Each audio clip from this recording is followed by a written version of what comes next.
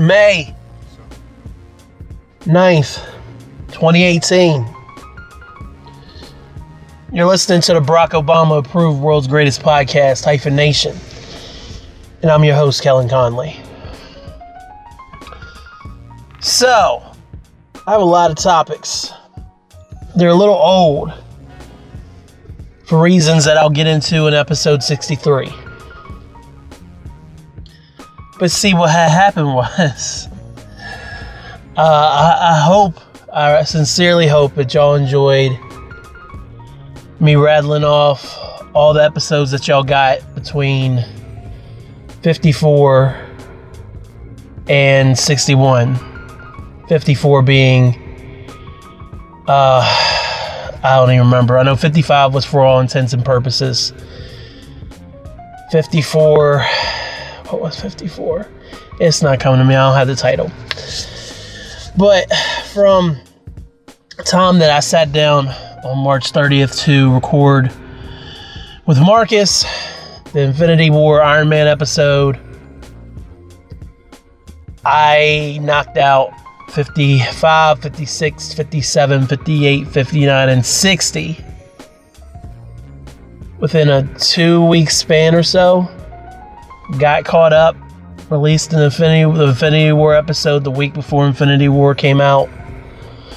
Came out on April 20th, Aaliyah's 4th birthday. And then Infinity War came out April 27th. Beautiful day here in Morgantown. Seems like we're actually having spring finally. We're still going through cold spells when I was on that little tear there. But now, it's gorgeous. Sun shining. Birds are singing. Spring fever is in the air. All that. Every single ounce. But let's get into it, man. My man O just went live on Facebook. Someone just liked something on Instagram, like the new Isla Pal post.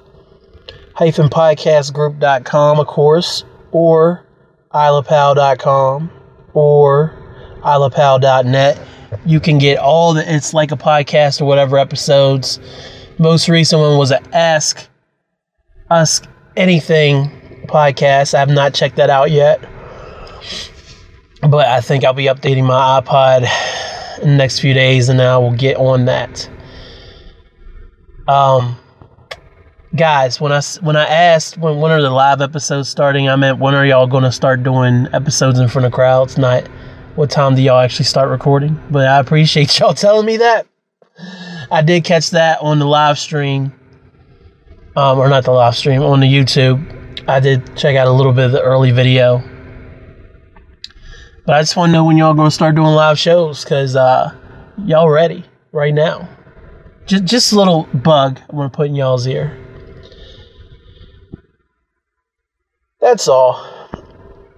So, I mentioned a few episodes back that J. Cole was dropping an album on 420 called KOD. There's like 3 different meanings behind that. I've not listened to KOD yet. I did check out one of his videos, though, not the Kevin's Heart, the other joint he dropped. Watched a little bit of that, and that was pretty cool. So I'm looking forward to this J. Cole album, which will probably go on my iPod here soon when I re-up on music. Because I got to get the new Royce, I got to get the new Prom. DJ Jazzy Jeff just dropped M3, and if you never took the time to listen to the Magnificent album by him that came out some years ago, or 2007's The Return of the Magnificent. They're very good albums. Jeff produced them all. And he has great MCs on the tracks. One of my favorites is Brand New Funk 2K7, I think they called it, with Petey Crack. And they redid the DJ Jazzy Jeff and the Fresh Prince record, Brand New Funk. And Petey killed it.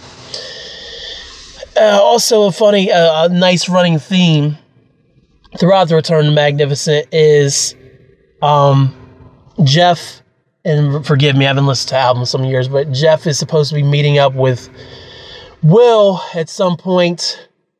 I don't know if it was a visit or they were supposed to record or what the reasoning was, but Will does appear on the album, and it's hilarious. So I gotta get that DJ Jazzy Jeff at M3. Make sure you check that out and check out his previous releases. He has a single with Rhymefest and his artist Dane Jordan. Dane runs with him and put him and Jeff put him on. So I don't know if he's his artist per se, but you know what I mean. That's his guy, and he's on Vinyl Destination, Jeff's YouTube series. He's on that all the time. But all that aside, I listen to J. Cole. Now, many people have opinions on rappers. For the most part, Kendrick is revered. Big Sean is revered. I actually remember watching Sean's Detroit video when he had that Detroit mixtape out in between Finally Famous, the album, and Hall of Fame. I watched that Detroit video and I looked at E and I was like, yo, Sean might be the best rapper out, man. And since then, Sean switched up his style a little bit, but Sean still brings it. I started that project he has with Metro Boomin, but I haven't finished it. But Sean's one of my favorites. I always fail to mention him whenever I talk about Drake, Wale, J. Cole, Kendrick. Of course, you have Drake, biggest artist in the game, getting ready to drop his 5th album, I think. Let's see. Thank Me Later. Take Care. Nothing Was the Same. Views.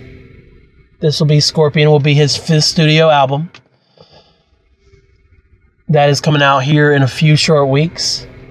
So, for the most part, though, Drake is revered in hip-hop. But Cole, for some reason, man, there's a lot of people out there that don't fuck with Cole. And I never understood that. This episode sponsored by Brisk Juice Drink Fruit Punch. Give me my checks. I've been down with Cole since the warm-up. Since the come-up, because I went back and listened to it. The come-up is okay. The warm-up is obviously his jumping off point. Friday Night Lights.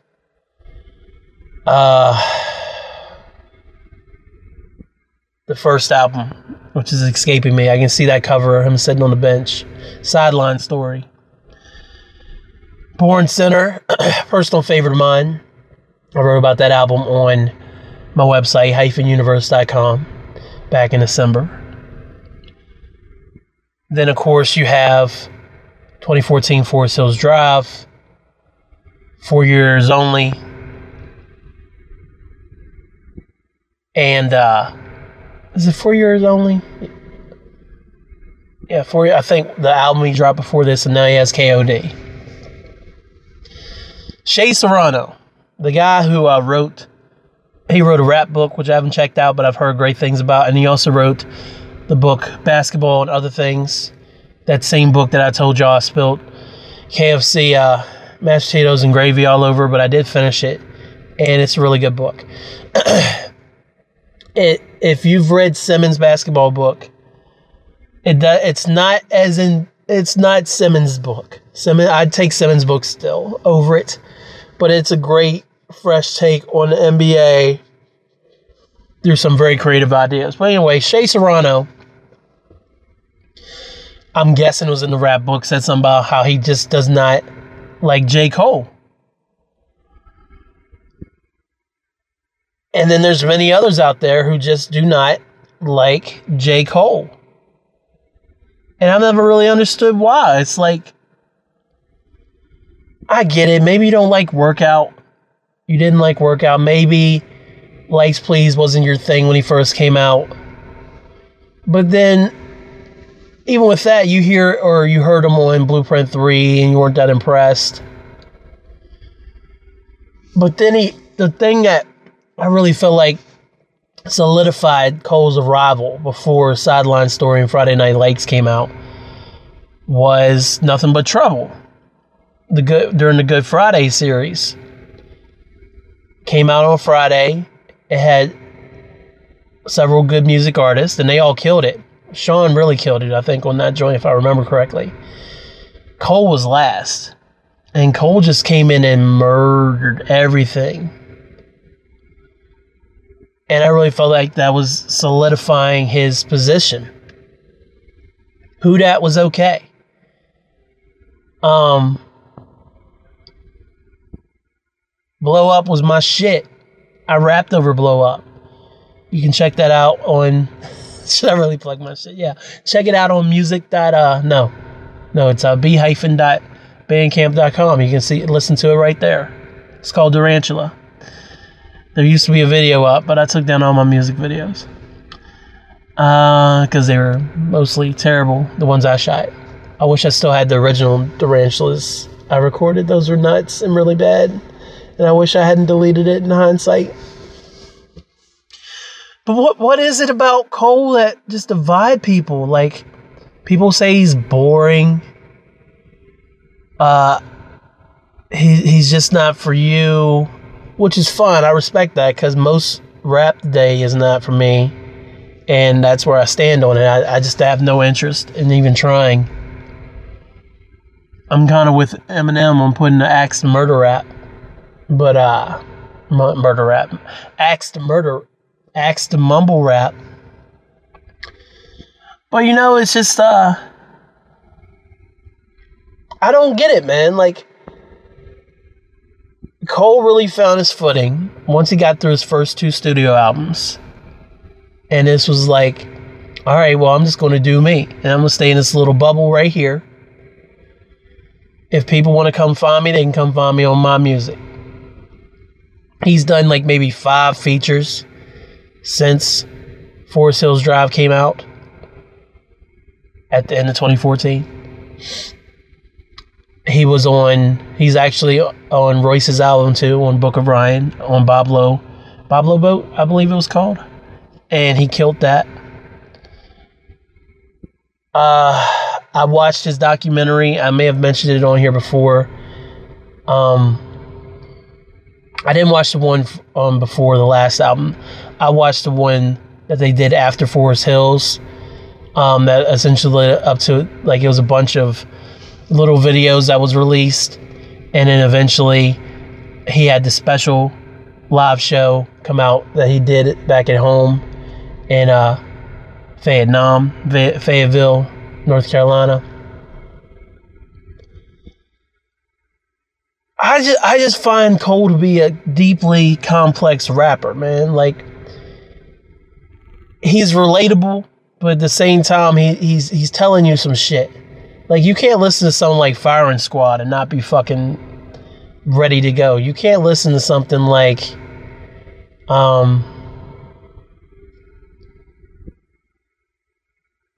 No Role Models and not be impressed. You can say whatever you want about the last album, which a lot of people, like, when I first listened to it, I was like, oh, this is okay. When I listened to it again, I felt all kinds of dope shit that was on there that he got no respect for. That last song on the album is crazy. I love that song. But just some people don't fuck with Cole like that. And that's fine. But him and Wale, man, like, I don't even think Wale gets near the amount of criticism, because for the most part, Cole is revered in the hip-hop community. Wale is more tolerated, unfortunately, and I think that's wrong, because I love Wale. I think Wale's dope as hell. I have since I heard Back in the Go-Go in 2007, 2008. It was right before he dropped the mixtape About Nothing. Had Pusha and Bun B on it. I was like, yo, Wale's dope. And then MI's like, you mean Wale? I'm like, yeah, Wale. I went back and listened to everything, man. Paint a Picture. All those early mixtapes he did leading up to that point in his career. I was a big fan. I still am a big fan. And a big Cole fan. Like I said, like, I bought a physical... Well, I didn't say this, but I bought a physical copy of Born Sinner. Because Born Sinner was... It came out the same day as Yeezus in 2013. And when I had my old car, I could only play actual... Like, it wouldn't play burnt CDs. My stereo wouldn't. So I had to get actual physical copies. And I was like, I'm not about to do this all the time. So I had the TLC Crazy Sexy Cool I got for $5 on Black Friday. I had Magna Carta. Magna Carta Holy Grail. No. Is that right? What? Oh my God. Yeah, Magna Carta Holy Grail. Had the Hove album, and then I had Born Sinner. And my copy I got from Best Buy had the additional bonus disc, which was... I don't want to look it up. I can just look it up, but I can see Truly Yours. I had Truly Yours 3 attached to it. So I had the whole Born Sinner album. I switched the disc out, and I had Truly Yours 3, which had jams on it. And I bumped the hell out of that album. I also played the hell out of Magna Carta and Crazy Sexy Cool, but that's one of the reasons why I really like Born Sinner, is because I live with that album. And that's something a lot of people don't do anymore with music, because it comes out so fast. No one lives with an album. I tried to do this thing when new music would come out I wanted to listen to, where I would just listen to the album on repeat for a week to try to really live with an album. But even then, I didn't feel like I was getting the full experience of really understanding and taking in the music the way that I used to. And I feel like with Cole, you have to live with his music in order to truly appreciate it. The Sideline Story was not the greatest thing in the world, but at the same time, Sideline Story had a lot of dope jams on it. He had the joint, the one about whether his girl's pregnant and whether she should keep it or not, and that song's really dope. There was a live performance of him performing it on YouTube. It might still be on there, and I'm actually going to look up that record because I really like it, and I don't want to do it a disservice by being, it's the one with he's talking about his girl getting an abortion. Whole World, Sideline Story, right? Podcast 101 right here, ladies and gentlemen. And of course, I don't see it. Let me just go to the J's.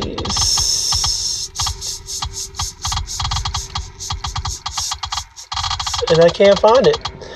There you are, J. Cole. I don't have it. Damn. I could have swore I had that on my iPod. Hold up. Wait a minute.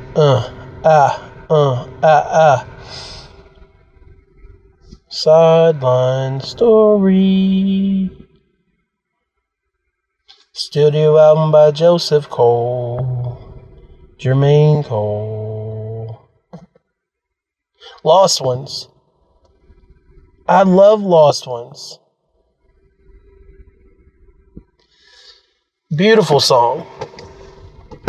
But maybe people don't have patience for Cole, man. Like, but at the same time, they have patience to sit there and figure out that Kendrick's Damn album is going to be played backwards.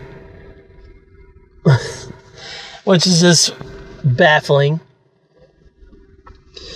Cole gets the short end of the stick when it comes to criticism, man. If Wale gets the short end of the stick as far as people being a fan of his and people actually buying his music so that he didn't get dropped from his label, though it might be a good thing considering music he's been putting out lately, like I said before. I just don't understand what the difference is with Cole, because Cole, I looked at Cole's Pitchfork reviews, and Pitchfork is, of course, notorious for having bad reviews. I believe they gave Gambino's Camp album like a 1 or something. It was something stupid when it came out, and I love the Camp album. A lot of people love the Camp album, and now look what he's doing. But he didn't get critically acclaimed. For the most part, people say Forest Hills Drive was his best album, and I agree with that. But I just feel like at some point it's like, all right, well, why aren't we giving this dude his props, man? Like, why is people not fuck with Cole like that? It's an enigma. I don't have an answer aside from just people's changing taste and their lack of attention when it comes to music. And I feel like Cole kind of gets the short end of the stick when it comes to respect as far as music. But yeah, seriously. Ask people if they fuck with Cole or not.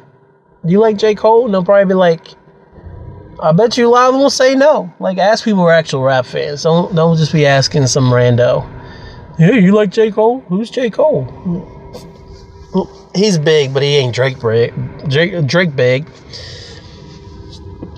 So that's my first topic. I mean, I just thought I'd talk about it. It was kind of trash. Let's get into this Venom trailer, though.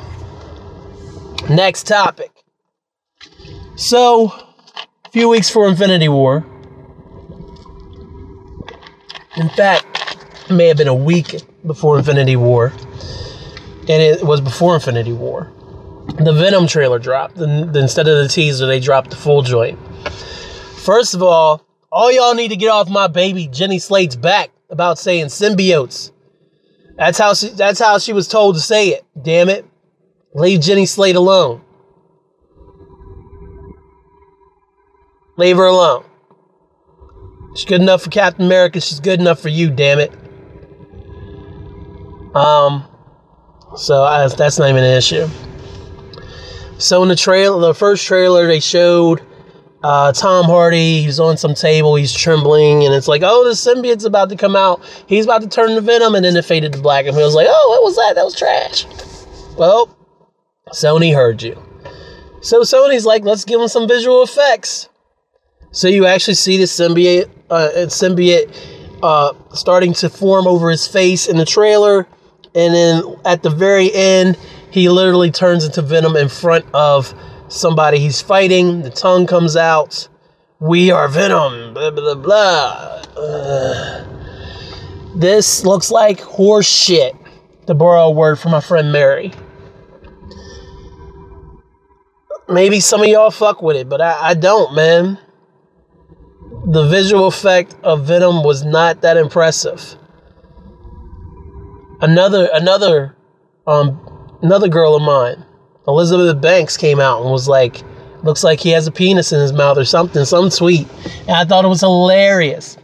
And she apologized for it. And I was like, no, you ain't got to walk that back. No, man, it doesn't look up to par.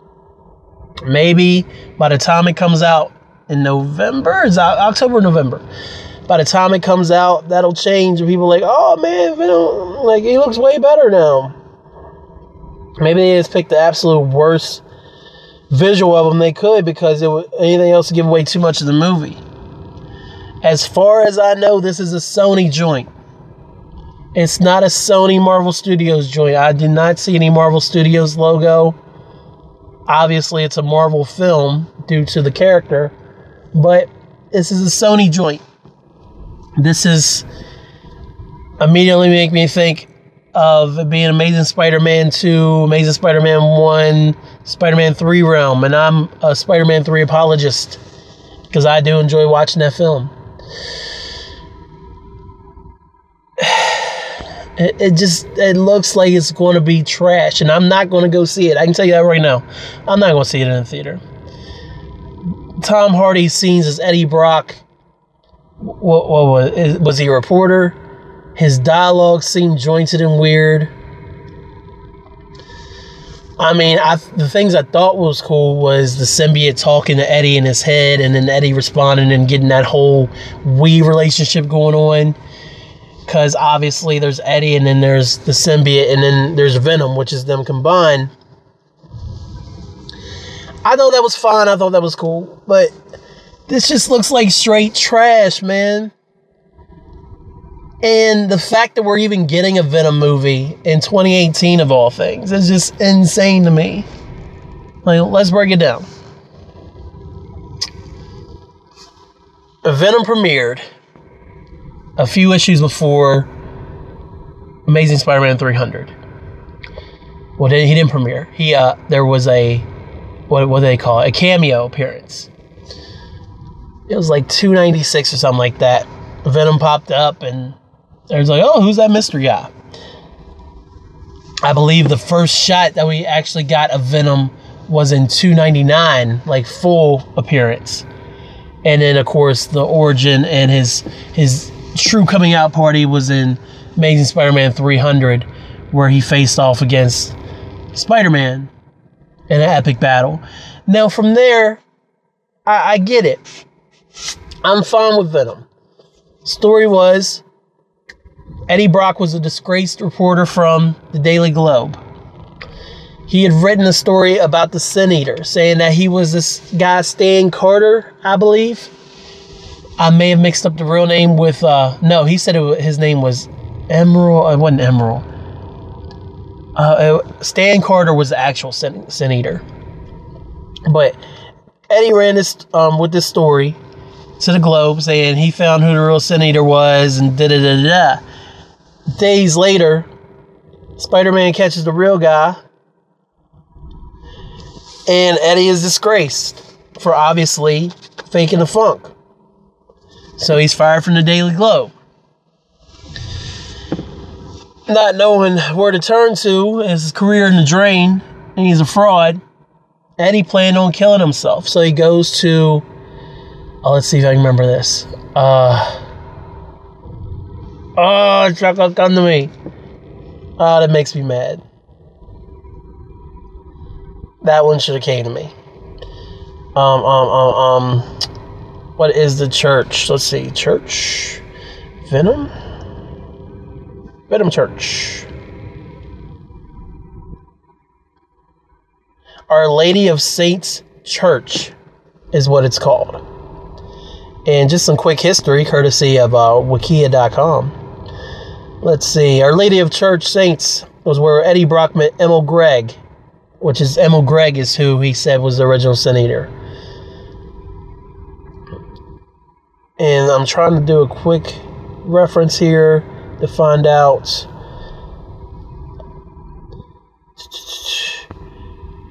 Oh, okay. So Eddie didn't know that Emil Gregg was lying, because Gregg confessed his sins, did a confession letter he sent to the Globe, and that's how Eddie Brock got it. Then he showed up to Daily Bugle. Turned out to be a copycat. And yeah, so Eddie didn't know that he had bad info, so that's my bad. Emil Gregg was a copycat of the Sin Eater. He went to Our Lady of Saints Church to kill himself. The same church where Spider-Man used the church bells in order to rid himself of the symbiote. Well, despite the fact that when Spidey did this, it seemed like the symbiote had died after it carried him away from the noise that could have caused him permanent damage. And now I think about it, this might be comic book logic, but huge church bells. He was literally in the church steeple.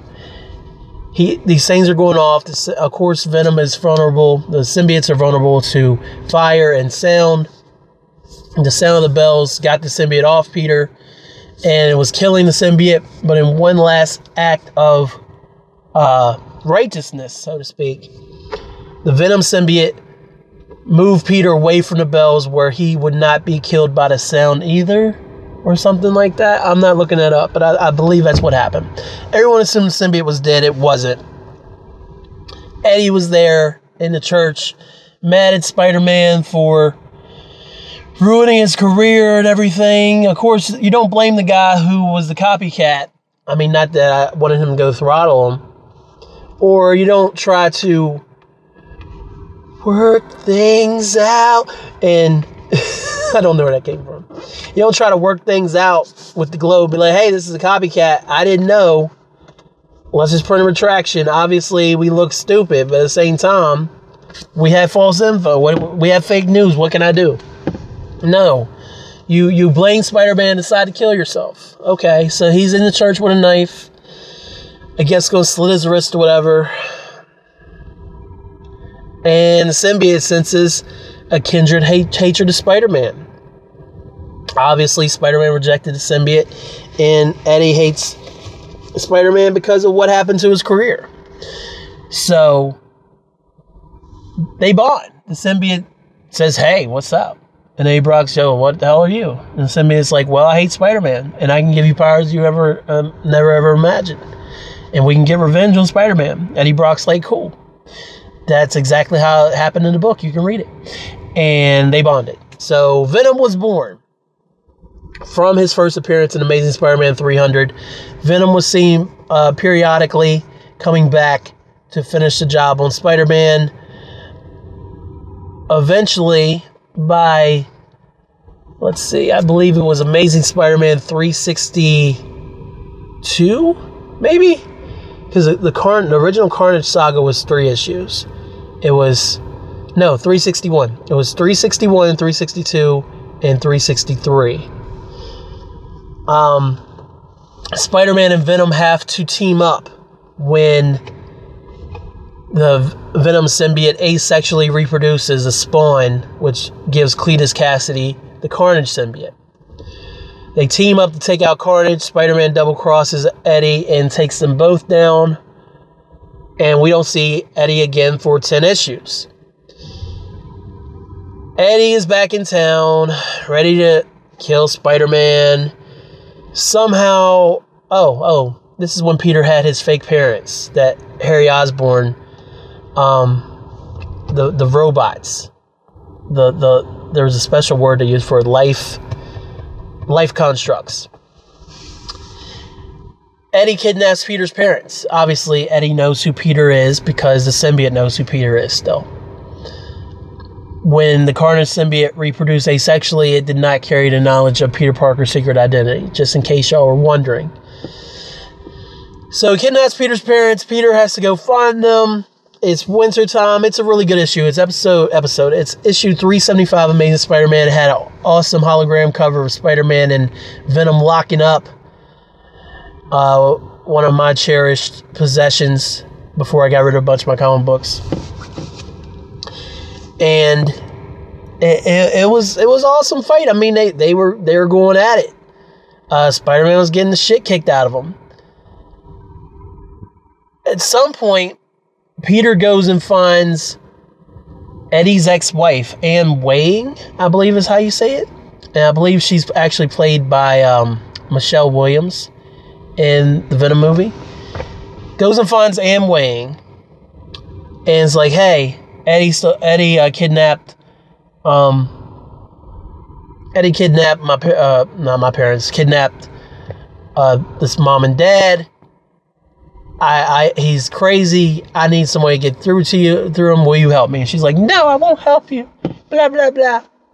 So after the initial kidnapping, Spider-Man got his ass kicked in the city, they go to a carnival ground. I don't think it was Coney Island, but there's some abandoned carnival that Venom's hiding out at middle of winter, and that's where he has his parents.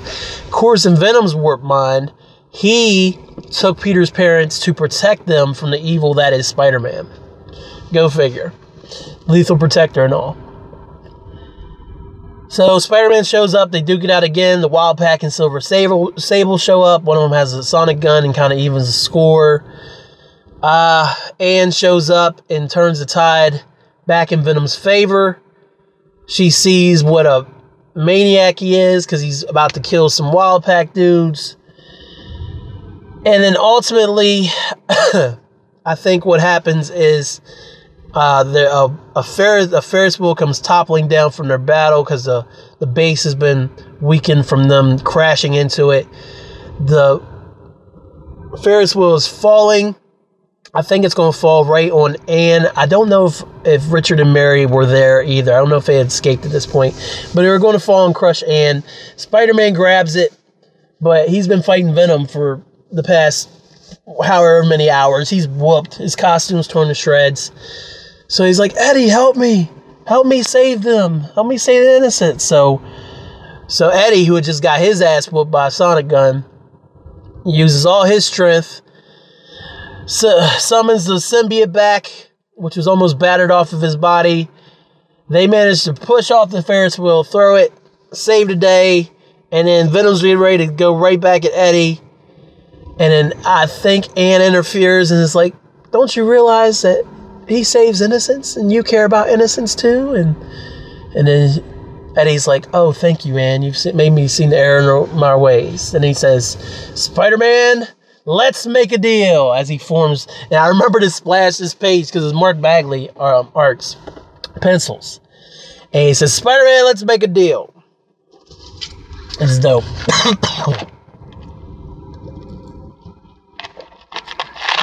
And so Spider-Man's like, all right, let's make a deal. He's like, you don't come after me. You don't come after us. We don't come after you. Peter, of course, being Worry Wart Peter, is like, there's no way in hell I'm going to let you do this in his head. But he's like, but it'll stop him from trying to kill me every 4 months. Fuck it. Let's make a deal. And thusly, Venom takes off for San Francisco. The Venom Lethal Protector miniseries starts. Of course, Spider-Man ends up in San Francisco in the series, and I think he regretted his decision. The Life Foundation makes more symbiotes from Venom. There's like 5 of them.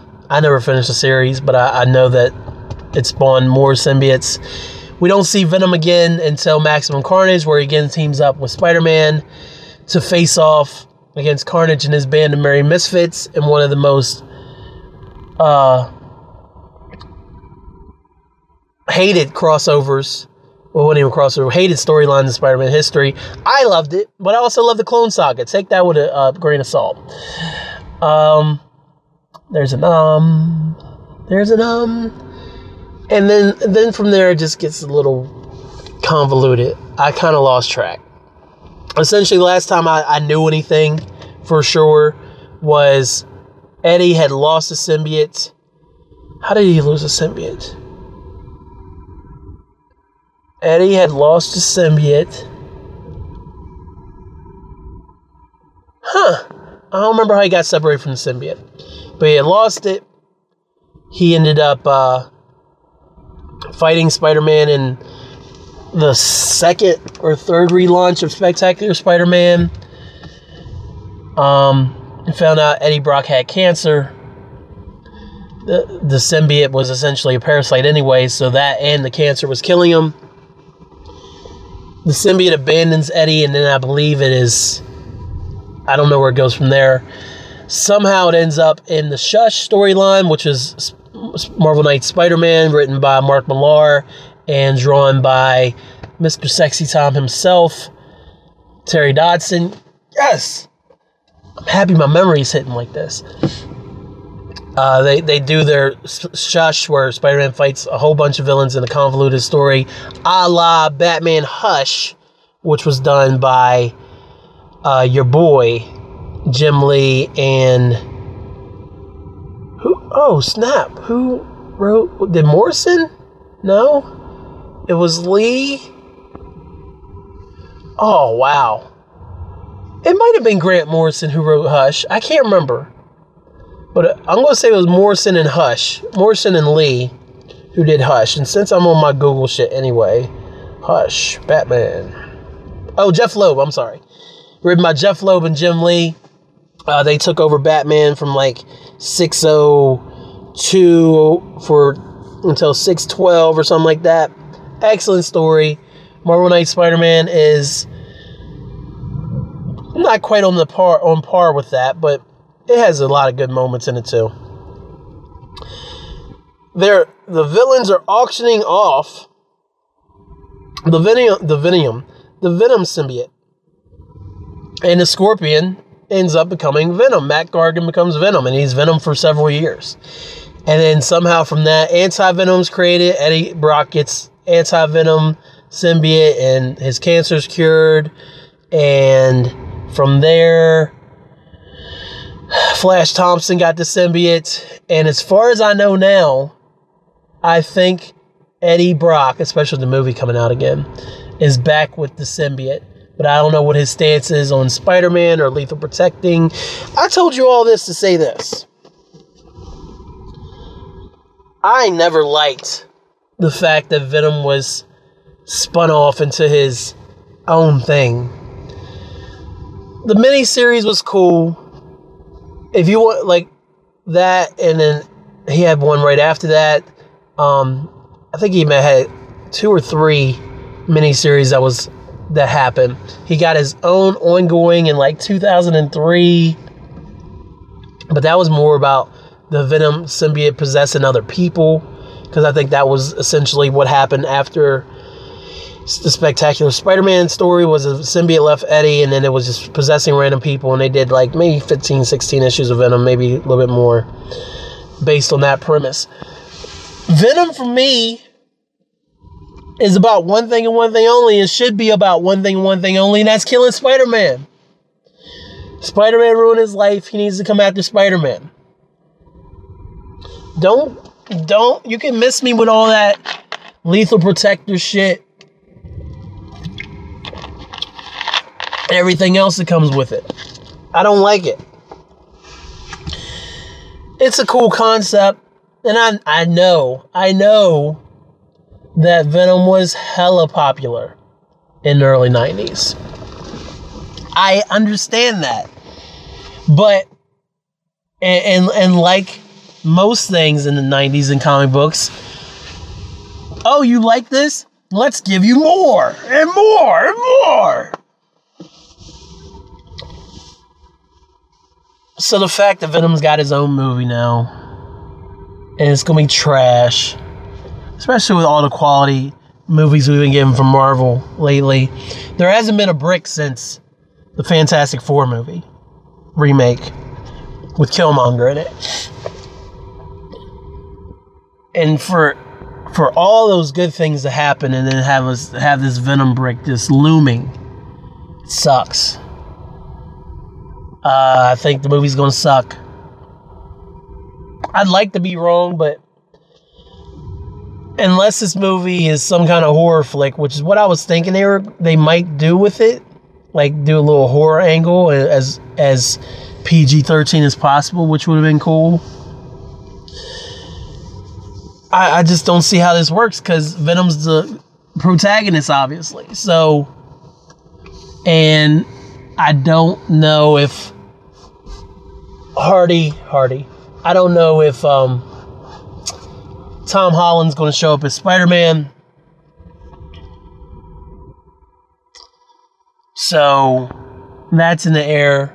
Again, I don't think it's a Marvel Studios related to this anyway, and I don't think I've heard conflicting reports about who will be in what universe. I don't know if Venom will be in the Homecoming sequel. You just don't know, is the thing. I think it's going to be a big old waste of time. I want my Venom one way, damn it. And it just seems like I'm not going to get that. So, it is what it is.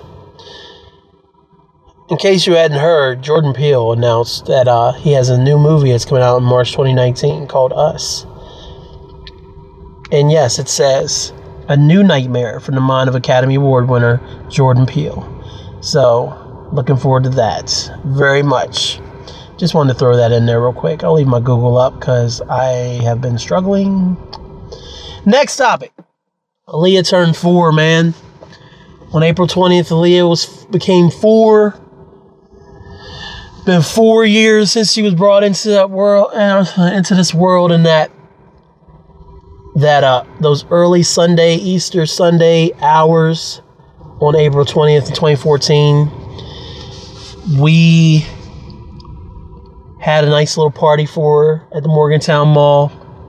Took her to Kids Kingdom, which is a bounce house place. They actually had an old location, was closer to our house last year, but I guess the rent's cheaper over here at the other mall, and they don't have as much inflatable stuff, but still a lot of things for kids to do, so we had Aaliyah's birthday party there.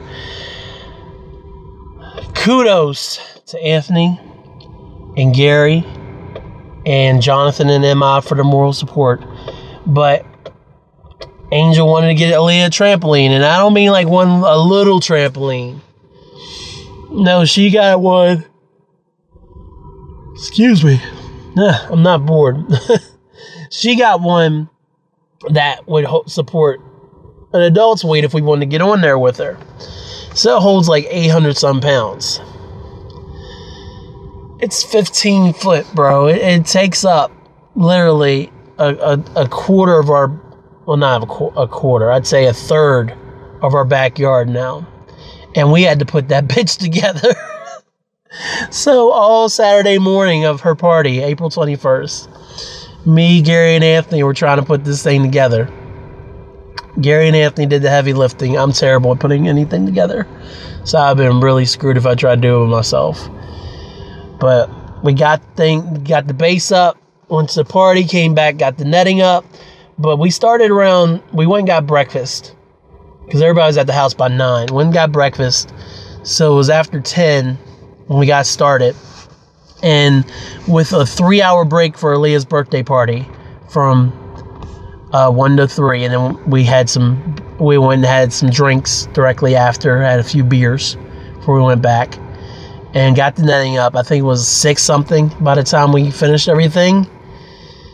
So yeah, that thing was a beast. Aaliyah now has a trampoline, and I actually jumped on it for the first time last night with her.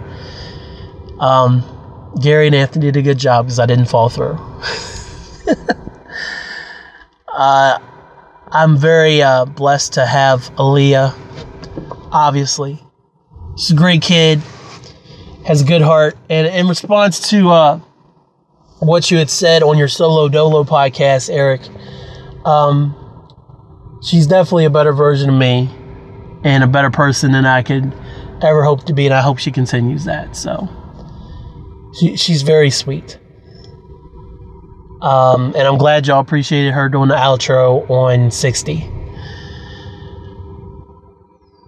And the more people are clamoring for it, I'm going to be making, it probably won't be on this episode, but I'm going to be making an official outro just using her for everybody out there who enjoys that. You're welcome. But Aaliyah's 4, I'm 4 years older. It's crazy watching her grow. And I can't wait to see what's next for her. Next topic. A lot of y'all were saying something about my main man, Chadwick Boseman, at the Infinity War premiere.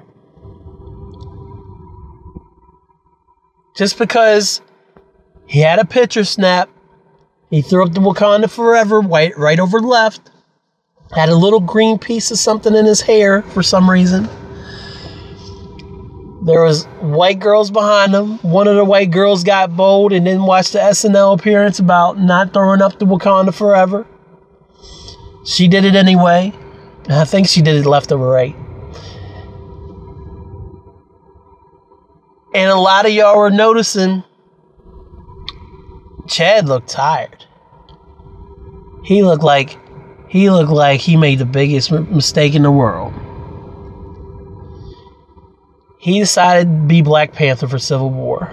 They spun that off into his own film, which is now out for all y'all who need to see this movie every single day. Like I feel like I need to see this movie every day. And yes, I've started watching it, and I've only been doing it in chunks, but I am up to the part where Killmonger is about to bring, spoilers, Claw's head back to Wakanda. That's when business picks up. God, that movie's so good. Like, I just sit there and smile during the whole the whole contest for the throne, and the first time they fly into Wakanda and that music hits. Shout out to Ludwig Göransson, man. That score is just stupid good. Thank you so much, man. But y'all saying Chad's tired. Like, he did Black Panther. Black Panther is still making money. Obviously, Infinity War is going to kill it.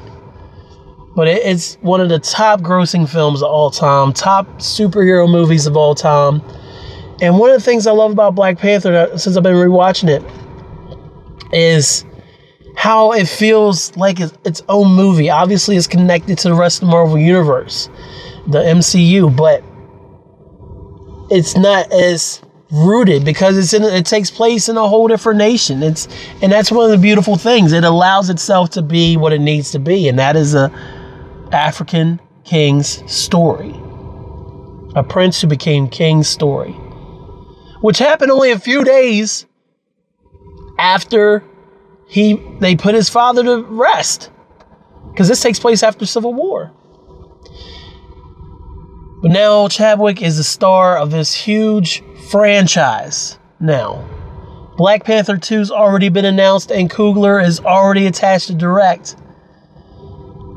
We're getting new Black Panther in 29. I know, 19 or 20? I'm going to say 20. We're getting Black Panther 2. And y'all are like, oh, Chad looked tired.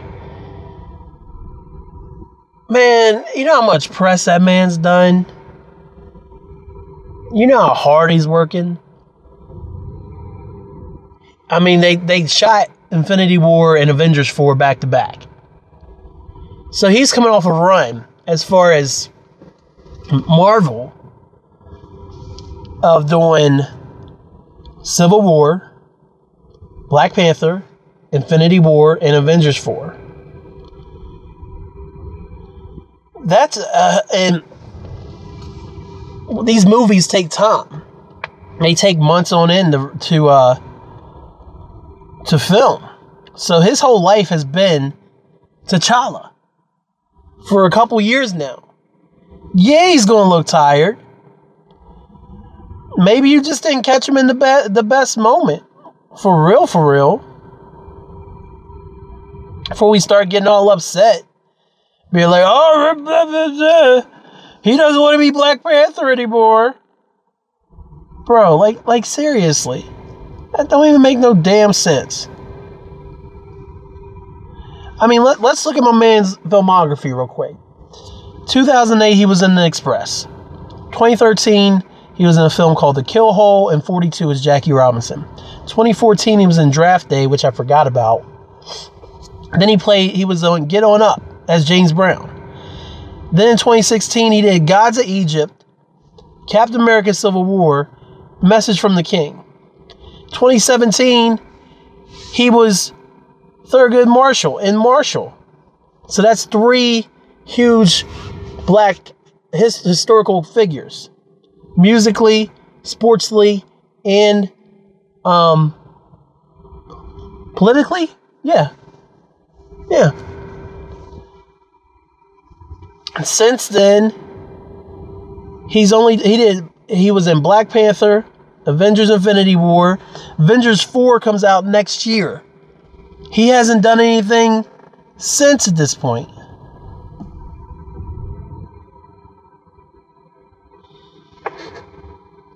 He is tired.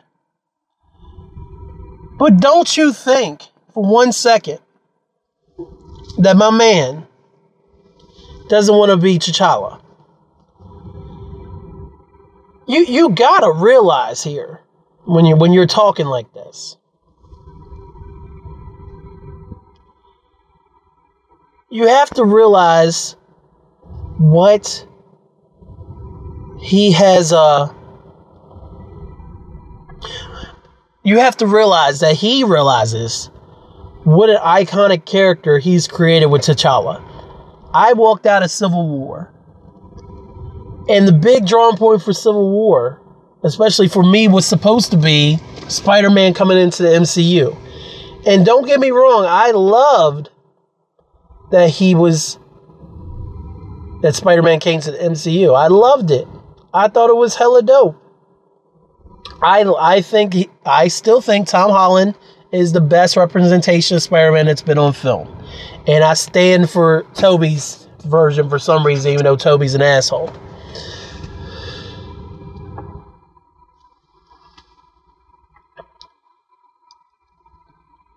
Chad knows how big of a character T'Challa is. Does he want to do it forever? No, but do you think, Chris Evans and Chris Hemsworth and Robert Downey Jr. and Scarlett Johansson and Ruffalo, they've been doing this shit for years now. Years.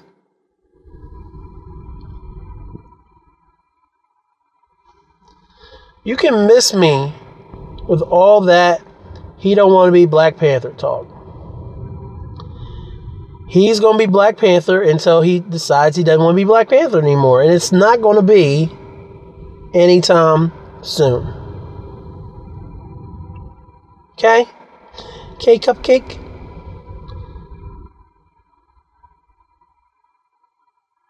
Let's see. Yeah, they think Black Panther is going to come out in 2022. So, we're years away before we're looking at getting Black Panther 2. He can go do other things, do some more movies that's more closer to what he wants to do, maybe play some more black historical figures. The man just hosted SNL. Get off his dick. He should have plenty of downtime following Avengers 4. Well, it depends when they start filming. Hopefully he will have enough downtime where he doesn't burn out. I can see it being a possibility, though. I can totally see that. But then you just bring Killmonger back from the dead and he's Black Panther. Ta-da! Oh, wow. Next topic, man.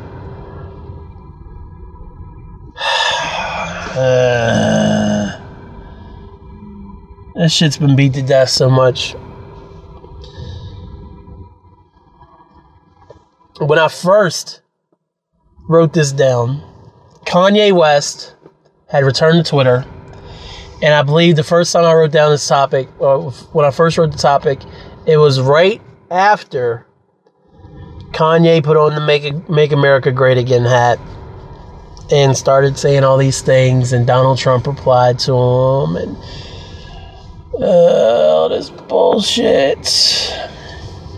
From there, after pissing off a whole bunch of people with the Make America Great Again hat, then he turns around and goes on TMZ last week, and your boy's like, slavery was a choice. 400 years of slavery was a choice because we're not free thinkers, or some dumb shit like that. Van Lathan took him to task so bad that Kanye says this to him in the video. He says, yeah, I want to come over there and talk to you, and I just want to hug you because I didn't mean to upset you, brother, but I don't want to come over here if you're going to punch me. And Van goes, I'm not going to punch Kanye West on TMZ. So he goes over there, and Kanye tries to hug him, and Van kind of lets him. And they have more of a discussion, and Van essentially says, Kanye, you have a responsibility to the black community to be a role model, essentially. It's bigger than this. You're looking short-term goals. That's not how any of this shit works, bro. And Kanye seemed to listen. I have not checked in on Kanye too much since then. Because I can't unfollow him. I should unfollow him, but who knows what this fool's going to say next. And I just want to be able to see it when it happens. Oh, Kanye, let's see what you're up to, fool. There you are. Okay, he slowed down his... well, no, wait. Excuse me. He's posting his Google searches, I guess.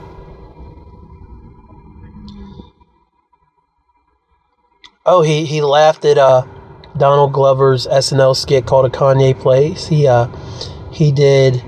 oh, and he reposted Childish Gambino's video. That's cool. We're starting a Yeezy architecture arm called Yeezy Home. All music coming out of the Yeezy sound has to ride like the new Tesla. Yeezy sound is Tesla radio.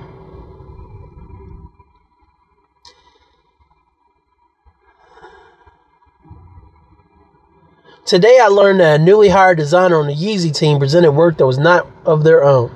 This person has immediately been let go from the Yeezy brand.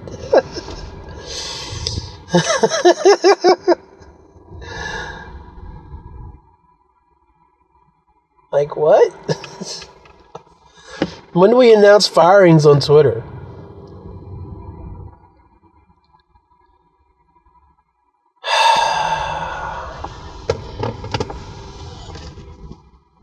I'm done.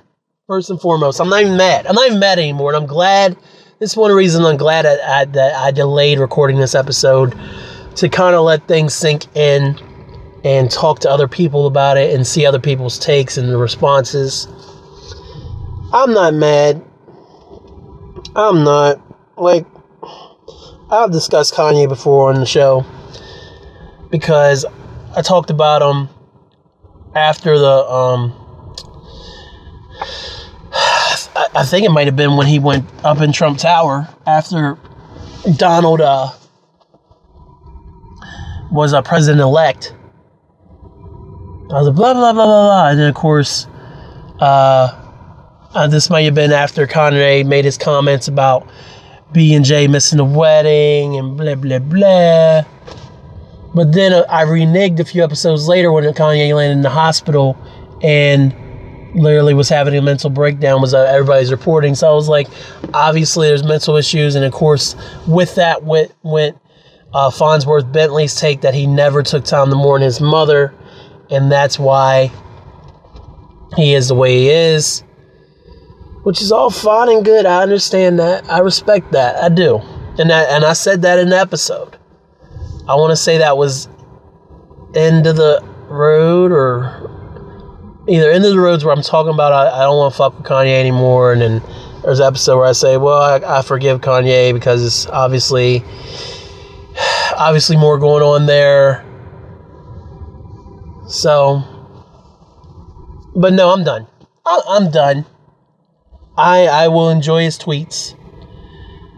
I don't care about the new music, though I will say I listened to his song in response to Old Man Ebro on Hot 97's morning show, Ebro in the Morning. After Ebro took him to task for the Make America Great Again hat, Kanye put out this response track, and the beat is sick. And it's like 2.5 minutes of the beat, and then Kanye just goes, poopity scoopity. The poopity boop, the poop, the poop. And poopity scoopity's been stuck in my head, I can't lie. I haven't listened to Ye versus the People. I have no plans to. Anything from this day forth, Kanye West releases, God, I have no desire to listen to. Now, if he drops a track that says J, Nas, if the feature is hot enough, I'm listening to it. And no disrespect to y'all, but Ye versus the People, it's too soon, man. I get what you were trying to do. I heard that you are having a discussion about what he was saying, everything, and I'll get back to that. But I no longer support Kanye's music. I'll enjoy what he gave us from 2004 up until What was Life of Pablo? 2016. I'll enjoy all of that. That's perfectly fine. But I don't need any more Kanye stuff. I don't need to deal with that anymore. I went back home to Winchester, Virginia for the Apple Blossom Festival and to see my dad for a few days. Went to a family cookout at Stephen City at my cousin Marcus's house, and my stepfather, Paul, came with us. Angel and Aaliyah were in the house with the rest of the family, and I was outside with Marcus because he's manning the grill, and Paul was out there. So having a few drinks and a couple laughs, and I believe it was Paul brought up Kanye, and he said, "You gonna stop messing with Kanye?" Asking Marcus, and Marcus like, "He's just promoting the album, man. That's the only reason. This is what it all is. It's just album promotion. He's just saying craziest shit." And he's not realizing that he's going to say some shit that he's not going to be able to take back eventually. But he's just promoting the album. Paul said he just thought it was funny. Like, he thought the slavery comment was insane. They both did. But Paul just thought it was funny. Lost his damn mind. Which is where my stance comes from. I'm not fucking with Kanye's music anymore. I don't want any parts of it. I can't support that man's art anymore. New art. Because you ain't stopping me from listening to Dropout. Gosh darn it. You're not stopping me from listening to Dropout. Or Spaceships. Graduation. Or I Wonder. He's done so much for music, man. And this is how he does this, man. This is how Ye does this, man. But I'm in full agreement with my cousin Marcus, man. This is all promotion. It really is. He's like, I'm writing a book on Twitter, unfiltered. So I'm going to just put these tweets out here and I'm going to make it a book. Free thinking. Picture. Does this look like The Sunken Place? But here's the key to my opinion on Kanye before I actually state it. I already stated it. He's doing it for promotion. And here's the key to that. I watched like maybe 10 minutes of the Charlemagne interview with Kanye. And people want to say, oh, he's having another mental breakdown. He's not all there. Or people want to be like, fuck that nigga. He's trash. Can't believe he said that. You listen to the Charlemagne interview. And I do plan on going back and finishing that. Because Charlemagne was doing an excellent job. And I just decided to watch something else. I believe I went and found, from there I went and found Van's podcast about his interaction with Kanye. And Van Lathan actually has a podcast on the Loudspeakers Network, Combat Jack's podcast network. And he had Charlemagne on there. That's later in the episode, though. So I was listening to that a little bit. But Kanye just seems, he seems normal on the podcast. He's answering the questions. He seems lucid. He seems to have his facilities about him. The opioid stuff, I get it, especially coming from West Virginia. That's a major problem here. If he's been battling drug addiction, then I understand his plight. But I'm not giving him any more passes. He's doing this for promotion. He's going to drop whatever he drops, whether it actually be Nas's album, his and Cuddy's album, Push's album. If all this shit happens in June like he's planning, all this happens in June like he wants, what's going to happen is exactly like what happened with Good Fridays. Because if you remember, Good Friday started on Twitter. Kanye got on Twitter like, what was it, 2010? And all Kanye's on Twitter. And Kanye had some cool moments on Twitter, man. Kanye tweeted like everybody took notice. Then he started doing Good Fridays. Every Friday, Saturday, Sunday, whatever day he got it out that weekend, he would drop a new song leading up to My Beautiful Dark Twisted Fantasy. And then about a month out from the album, after consistently being a major player on Twitter for months, at least with something every couple days, he just stops. And then I think he deleted all the tweets. And that's kind of been what he's been doing for years now. So he'll tweet a bunch of stuff and he'll delete it. And then I remember I used to follow a fake Kanye account. I thought that shit was real as fuck. I was convinced. And then Kanye got on his old website, Kanye University. It was like, that's not me. I don't tweet. And then like maybe about 2 years later, he popped up on Twitter. I remember Kanye got in an argument with Wiz when Wiz was still with, I believe Wiz was still with Amber, because he said something about KIM. No, he put KK up. And Kanye was on some kind of mood and he thought he was talking about Kim. Wiz talking about Khalifa Kush. That was funny.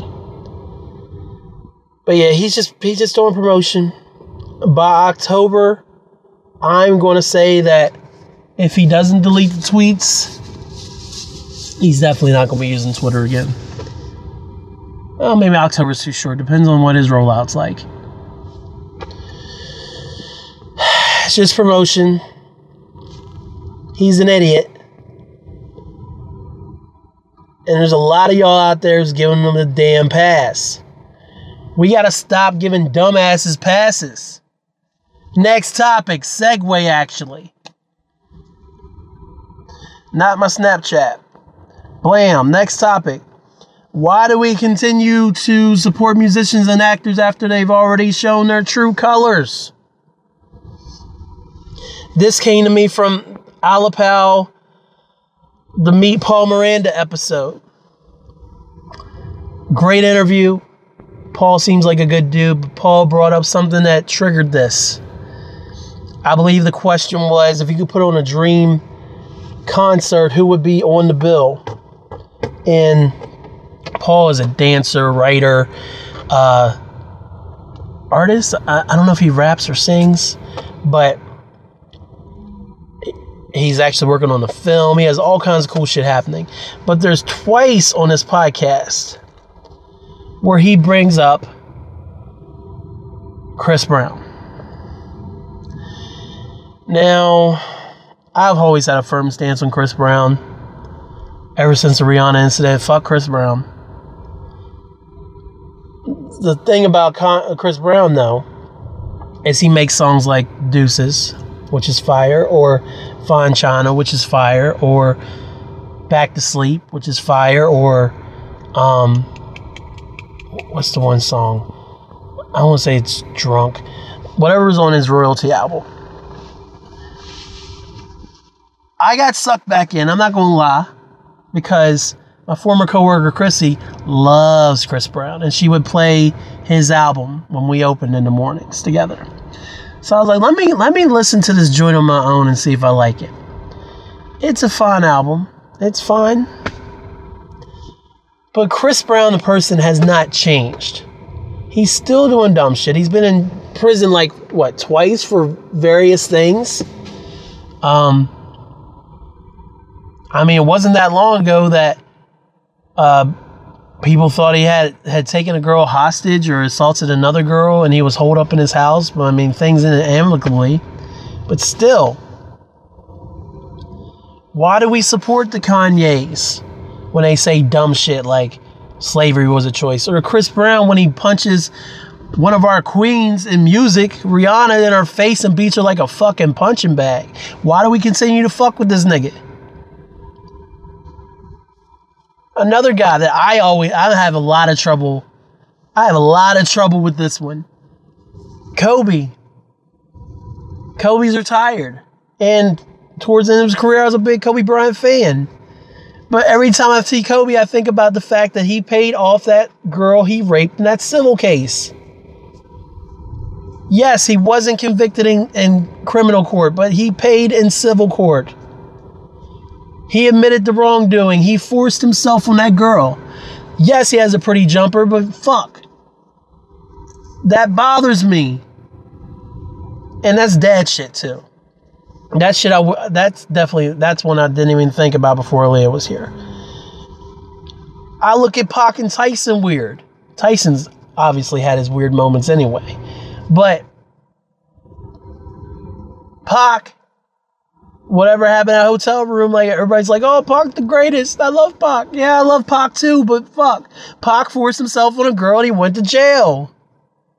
He was convicted of that. Tyson was convicted of that.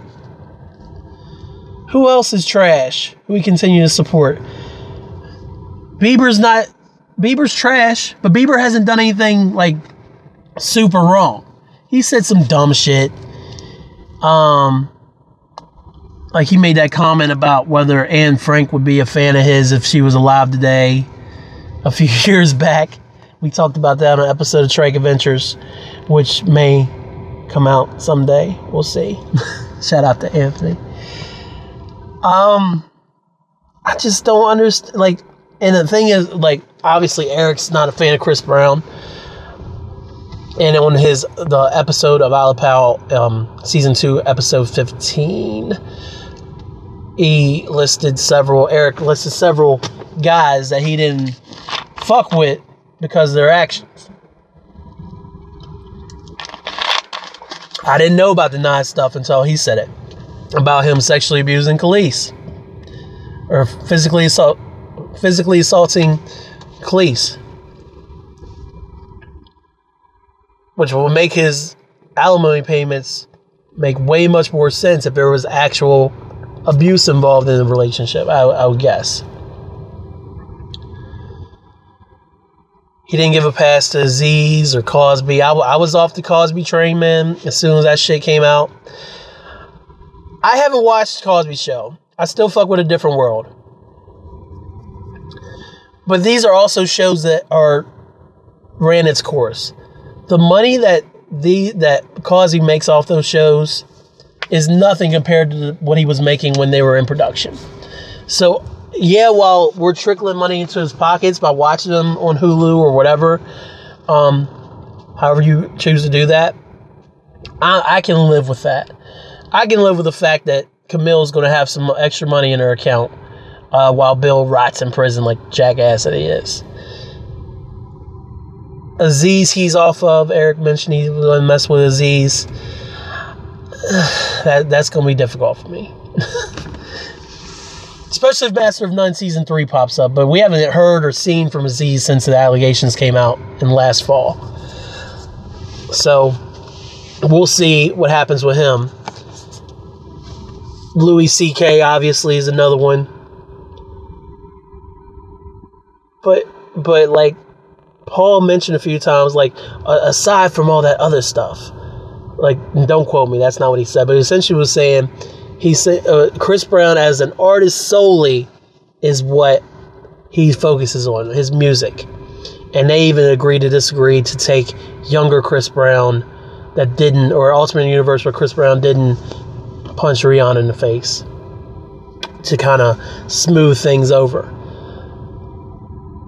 But this is one of the issues that I have with things. We can't sit here on a pedestal and be like, this guy's trash, and then, or this woman. But then, the first opportunity we get, we support that person by watching or purchasing or listening to or just supporting whatever they're doing, even though they're trash. We gotta do better, man. A lot of y'all out there like, I don't care what Kanye say, I just want the music. Kanye's an idiot. You want Kanye to, like, how you can't be so short-sighted, man. We gotta hold people responsible. And this isn't no politically correct shit or anything. This is just like, you're a dumbass. We've given you chances, and you've ruined it. Chris Brown lost his chance immediately. R. Kelly. So many chances in the black community. Nobody gives a fuck about what he's done in the black community for the most part. For the most part. I mean, shit. I love Step in the Name of Love as much as the next man. I enjoy R. Kelly's music to this day.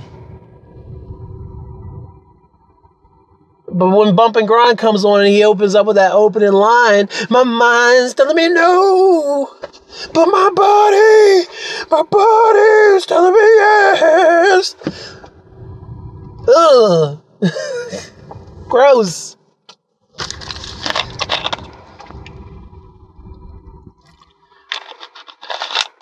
He was telling on himself in 1993.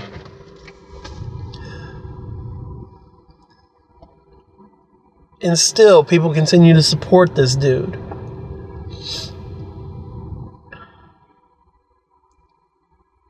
Tyrese was just on a live video. Well, not a live video. He was just on his Instagram a few months ago doing a song with R. Kelly. Not that Tyrese isn't kind of out there anyway. After he lost his feud with The Rock. Squash match. We gotta stop supporting trash people, man. We got to.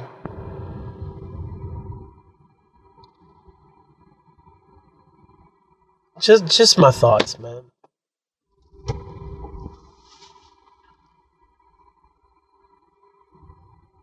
But Kellen, what if Michael did touch those little boys?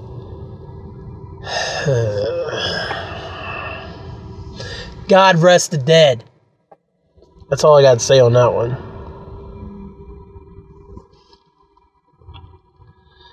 Last topic, and this is a quick one. Anthony Bourdain came to West Virginia a few months ago and had everybody in stir. It was during football season. Because he started tweeting about being in West Virginia and people were losing their shit in West Virginia. I've been a Bourdain fan since Matt introduced me to No Reservations. I read his Kitchen Confidential book. It's excellent.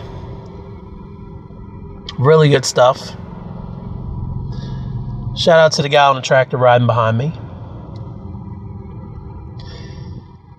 But he came to West Virginia, went several places. There was speculation that he might show up in a Mountaineer football game, might show up in the park in the tailgate. He did not. But still, it was pretty cool. Anthony Bourdain was saying great things about our state.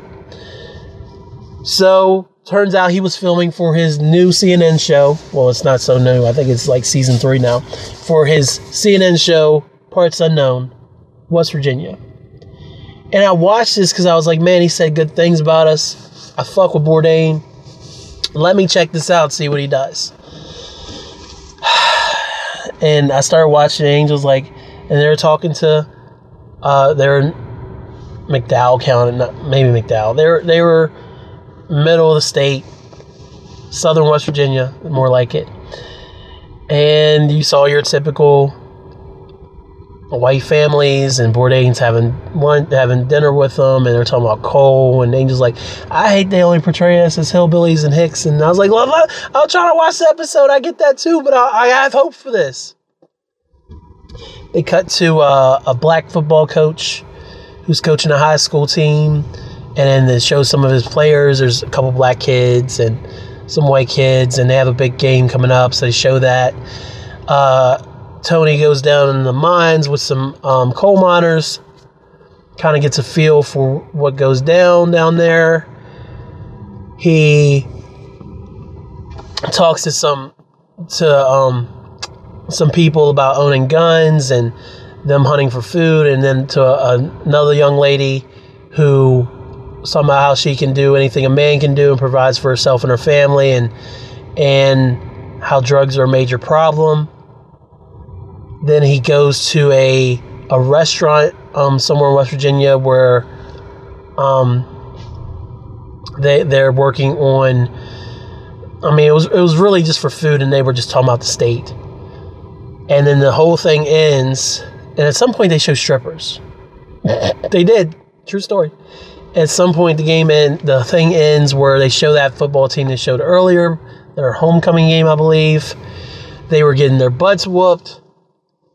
And then there's a furious comeback, and they end up winning the game like 46 or 47-40. And then that's how it ends. And I was disappointed. Because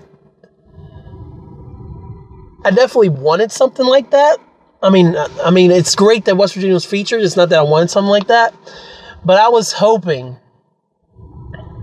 that since it was Bourdain, and I respect this dude, and this dude's he's straight shooter, man. I thought that there would be more expansion of what West Virginia was truly about. But it really was that same old, we're poor, white, support Trump, support Donald. And that was kind of basics of it. He ate some squirrel and different things. He was in this car as they were doing some buck wild shit. Shout out to my girl Kara Parrish.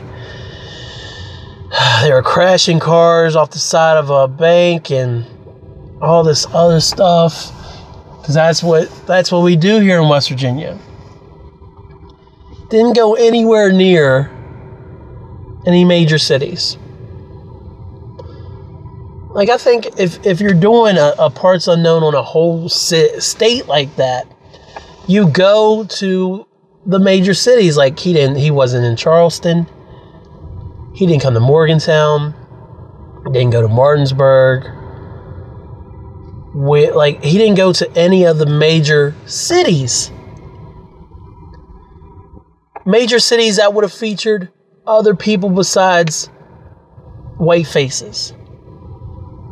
I didn't agree with everything that was said on that show, because immediately when they were talking about the guns, the guy's like, they're not going to take my guns away from me, blah, blah, blah, blah. Nobody wants to take your guns away. We want to control them so that the crazy people can't get them. Few places there you can go, you could just roll out in your pickup truck with a bunch of guns and not come back for several days and just go hunting. You can't find that much anymore. Like, how come there wasn't any black faces? How come there was no discussions with anybody from a major city? I don't know. I guess he doesn't sit down with politicians that often. I don't watch Parts Unknown. I like No Reservations and The Layover. But there was a couple black people here and there. But it's like, why not sit down and have one of those conversations with a black family? The only time you saw black people was with sports. That was what's disappointing for me. You came to our state. You said great things about us. You featured our state on your show. But then you continue the narrative of us being broke rednecks and didn't think about anybody else who was involved. Though they did mention that interracial dating was not a big deal at wherever that football team was at. I'm disappointed, man. I really hope that it would be different with you, Tony. But I appreciate the kind words you have for our state. Still a fan. I just wish you would have seen the bigger picture. Just my opinion. Recommendations. Smodcast. It was the one right after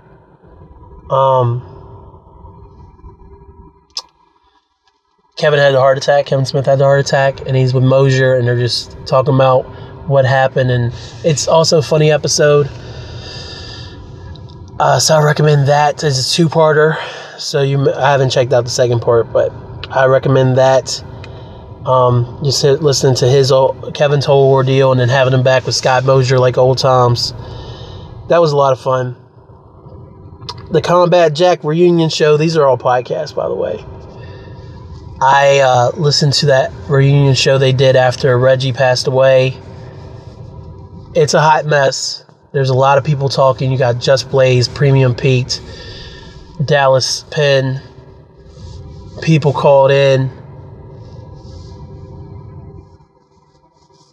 It was a huge party. It was loud. It was fast.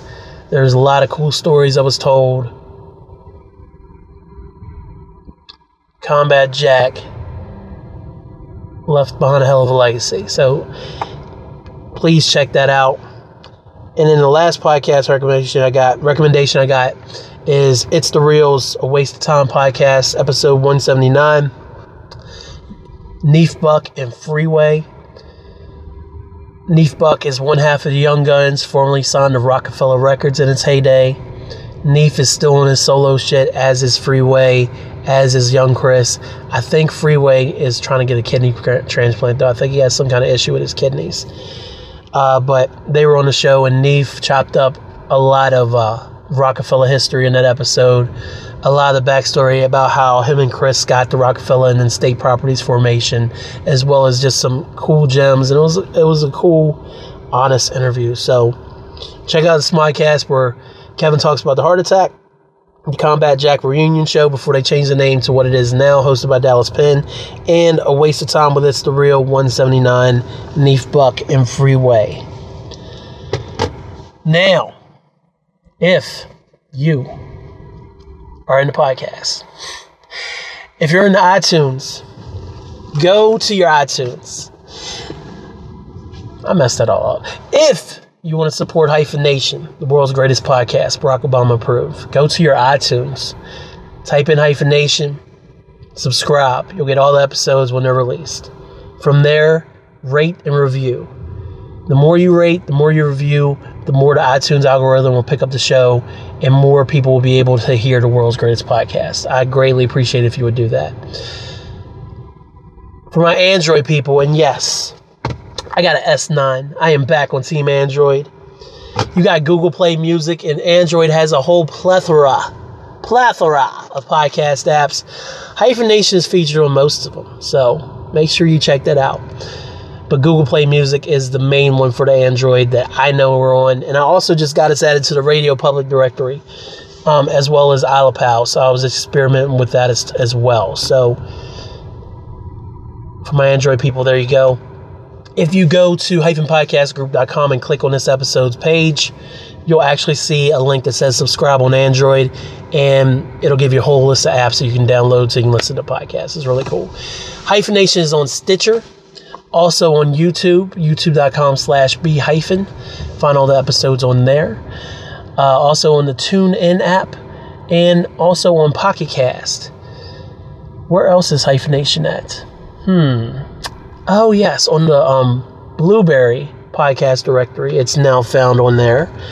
Check us out on there. If you Google Hyphen Nation, make sure you Google Hyphen Nation podcast. Will come right up. Hyphenpodcastgroup.com has all your needs as far as all the Hyphen Podcast Group podcasts from the podcast network. All the episodes of Hyphen Nation is on there. HyphenUniverse.com also has all the episodes there. That's my personal website. Shout out to our sponsor, Mark Rob, the MarcRob.wordpress.com. Written by my semi-regular co-host, Marcus Showing Mad Love Robinson. He hadn't written anything for a while, but he has a plethora, again, of great content on there, so make sure you check that out. I'm sure he has something that he's cooking up, and he just hasn't completed it because life comes at you fast. So make sure you check out Mark Rob. Let's see, you got the websites, iTunes, Stitcher, YouTube, Google. If you go to hyphenpodcastgroup.com and go to the Hyphen Nation page itself, you'll see an RSS link. You take that link, or you can use the old link, which is feeds.feedburner.com/hyphennation2016. You take either one of those links, put them into your favorite podcast listening device, turn that sumbitch sideways, and you can get all 62 episodes of fire in your podcast listening device, so make sure you do that.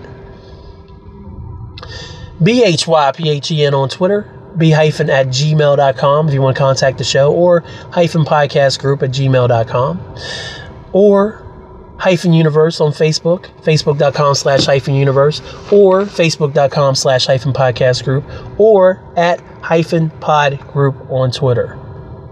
That's how you do it. That's how it's done.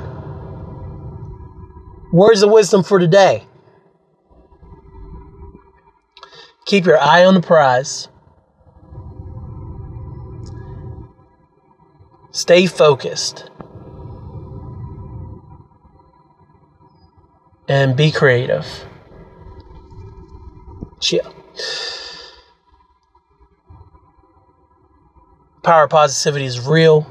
Get that negativity out of your life. No matter what that may be, no matter what you have to do, you always have to remain you. Call your mom, hug your dad, shake your sister's hand, punch your brother playfully in the arm, lock a Kimura lock on your cousin. Whatever it is, make sure you let them know how much they mean to you. Write your aunt a letter, call your friend who lives across the country, send an email, all that. Try to have genuine interactions with people. It can go a long way. Markelle Fultz, your jumper's still trash, and you're probably going to lose in the second round. My apologies to you. We ran out of time. Wakanda forever. Always.